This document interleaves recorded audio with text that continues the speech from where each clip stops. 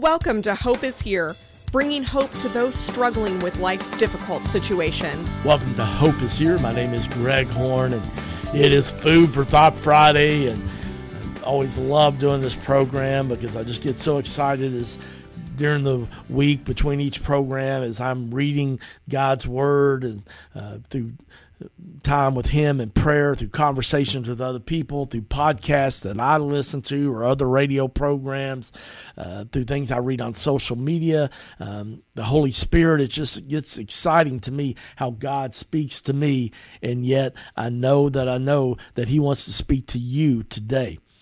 I want to share this quote from Dr. Darius Daniels. If you follow a God who acts unexpectedly, you must become a person that lives with flexibility.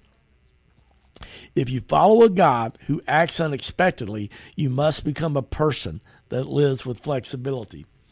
You know, this reminds me one of the first jobs I had, I was a territory sales manager with Hershey Chocolate.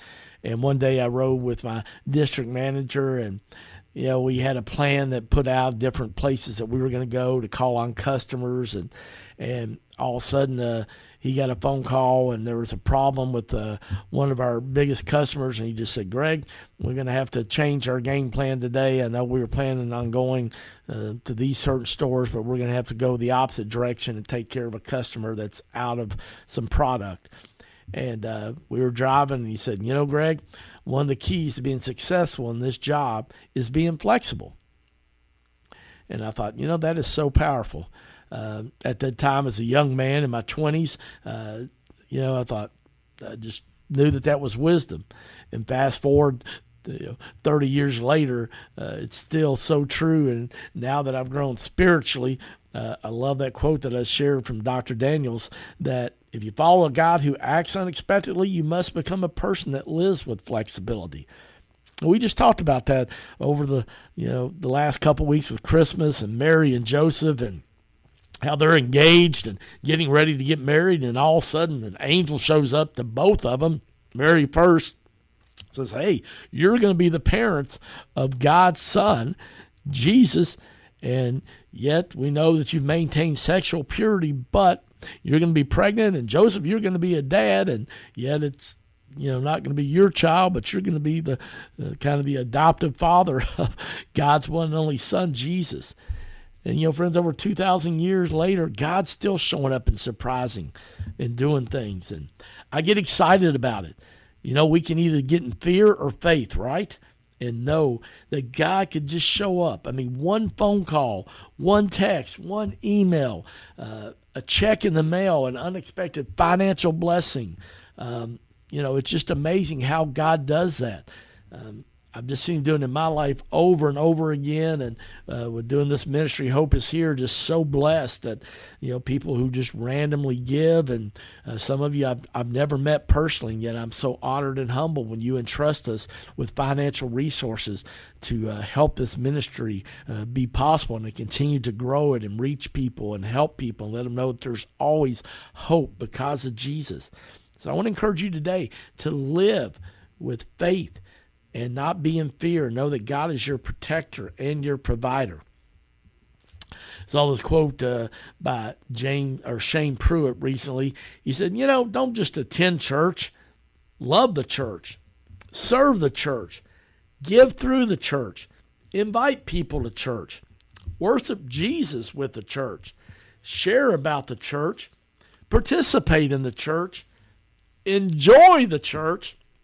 Encourage the church, pray for the church, and be the church. Can I get an amen on that? I mean, friends, let's be honest. I mean, I'm a pastor, and yet, I'm not perfect. I make mistakes, and that's always pray. I just pray for the Holy Spirit to show up and do what only He can do. I'm so thankful, Lord, that in spite of my inadequacies as a pastor, as a communicator of God's Word, that, the church is not a perfect place. And, I've heard people say before, Greg, hey, I invited them to church, and they're like, you know what? I don't go to church. It's full of hypocrites. And I got this from another pastor many, many years ago, but I just say, you're right. But hey, guess what? We got room for one more. I mean, friends, let's be honest, okay? We all have challenges, and yet that's why Jesus came. None of us are perfect, and we're to love the unlovely. And yet God wants to use his church. The church is his bride. And I love it that, because of Jesus, the local church is the hope of the world. Because of Jesus, not the church itself, but because of Jesus. And we've got to go out and be a light in the darkness out in our communities. And even living here in the Bible Belt in Kentucky, like 40% or less of people go to church at least 2 times a month. And, that was shocking research when I saw that earlier this year. But, friends, we got to keep inviting people, and we got to keep honoring God with our lives, because we have a lost and dying world that needs to know Jesus. And our lives, that's the first Bible that some people will actually read. No, obviously you can't read people when you see them, but they're saying, hey, you believe in the Bible? Well, your actions don't necessarily show that. And friends, just know that I know that people are watching, and that more is caught than taught. I mean, parents know that with their children. Man, your kids, your grandchildren watching, nieces, nephews, and we just have to be wise and ask God to give us the fruit of the Spirit. Love, joy, peace, patience, kindness, goodness, gentleness, faithfulness, and self-control.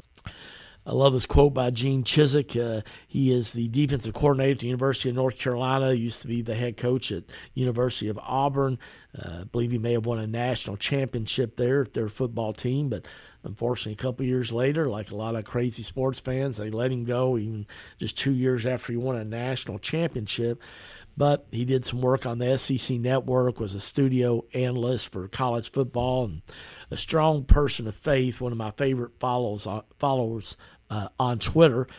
But he said recently, holding people accountable is not what we do to people, it's what we do for people.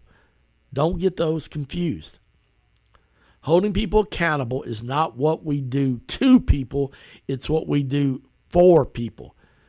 Don't get that confused. And I say that, I know you're like, okay, Greg, it's not a Bible verse, but friends, the Bible says, let your yes be yes and your no be no. And I think one of the things that sometimes we get guilty of as followers of Jesus, that, we don't honor our word. And I've had to learn with people just to try to be careful about committing to things. I'm a people pleaser. I'm in recovery. I'm doing better. But I'm trying to be really careful about committing to things. And sometimes I have to say to people, and I've had to learn this from people I've read and mentors in my life, that, somebody asks me something, say, let me check my calendar and let me get back with you. And a lot of times just because it's a good opportunity doesn't mean it's God's opportunity. I'll say it again, just because something sounds like a good opportunity doesn't necessarily mean that it's God's opportunity. And I want to encourage you today that maybe do you have somebody in your life that kind of helps keep you accountable? Those of you who are married, usually your spouse will do that, but for 46% of the population, like myself, that are either single or divorced or widowed, not in a marriage, sometimes it can be easy to, just kind of not be accountable for things sometimes. And I'm thankful I have people in my life that I allowed them to be accountable and ask me the tough questions and hard questions. And one of my good friends, Tom Bohannon, sometimes will ask me, he'll say, Greg, how's your heart and how's your head? And I'm thankful for that with Tom and Greg Williams, and I'm blessed with a couple of brothers and my mom and a sister. I've got great family, and I've got couple of great friends and other people that just, I allow to do that because, friends, I need it. We all need it. And that's why Jesus, I think he chose 12 guys to change the world. And when he sent the disciples out, he sent them in pairs. But accountability is not something about controlling. And I do want to encourage you, if you're helping keep somebody accountable, it's not controlling, and you have to love people where they're at. And there's been people that I've tried to help with accountability, and yet after a while I realized, even though I was trying to help them, that they really didn't want to get better. They really didn't want to grow, and so I quit doing it. And that's the thing. We have to choose whether we want to be accountable, and yet at the same time, we got to choose if we're going to help others if they want it. After a while, we may just be kind of wasting our time, and it's not being a good steward with our time that God gave us, because we all get the same amount of time, right? 168 hours in a week. And what are you doing with those 168? And that's one of the things I've had to learn. It's hard. A lot of times people want to meet with me, and I try my best to do it, but sometimes I just have to say, hey, I'm sorry, but could we do a phone call? And can do a 15-minute phone call and accomplish just as much. So as you go in this new year, kind of look at your calendar, your checkbook. As the old saying goes, if you want to see a person's priorities, take a look at their checkbook and take a look at their calendar. Where do they spend their money, and where do they spend their time? I like this quote by Eric Hoke. He said, Jesus came from a small town, but he wept over a large city. You know, Jesus came and he was born in Bethlehem, but grew up in Nazareth, a small town, and yet he wept over the city of Jerusalem not long before he was arrested and crucified. And friends, we need to weep more and over our cities and towns, and yet more importantly, we need to pray for them, and we need to be a person that's inviting people to church and saying, you know what, hey, I want to help lead at least one person to Christ in 2023. And I really believe, friends, that God will honor that prayer and that request if you will ask him, invite him a part of it. I like this quote by Daniel Fusco. He says, if you believe in Jesus, you should be positive and hope-filled. No negative Nellies in the kingdom of God. I love that. If you believe in Jesus, you should be positive and hope-filled. No negative Nellies in the kingdom of God. And friends, we all know people like that. We've got people that just, man, they know the Bible. They got lots of information. They've been in numerous Bible studies. Yet, if they're honest, most of the time, a lot of their conversations critical of other people are negative. And friends, I would encourage you to ask somebody in your life that, you have conversation with on a regular basis each week, just to say, hey, am I a positive, hope-filled person? Or have I kind of let the enemy kind of get in my mind and my heart and then my words? And it's easy. The enemy's good. He's sneaky.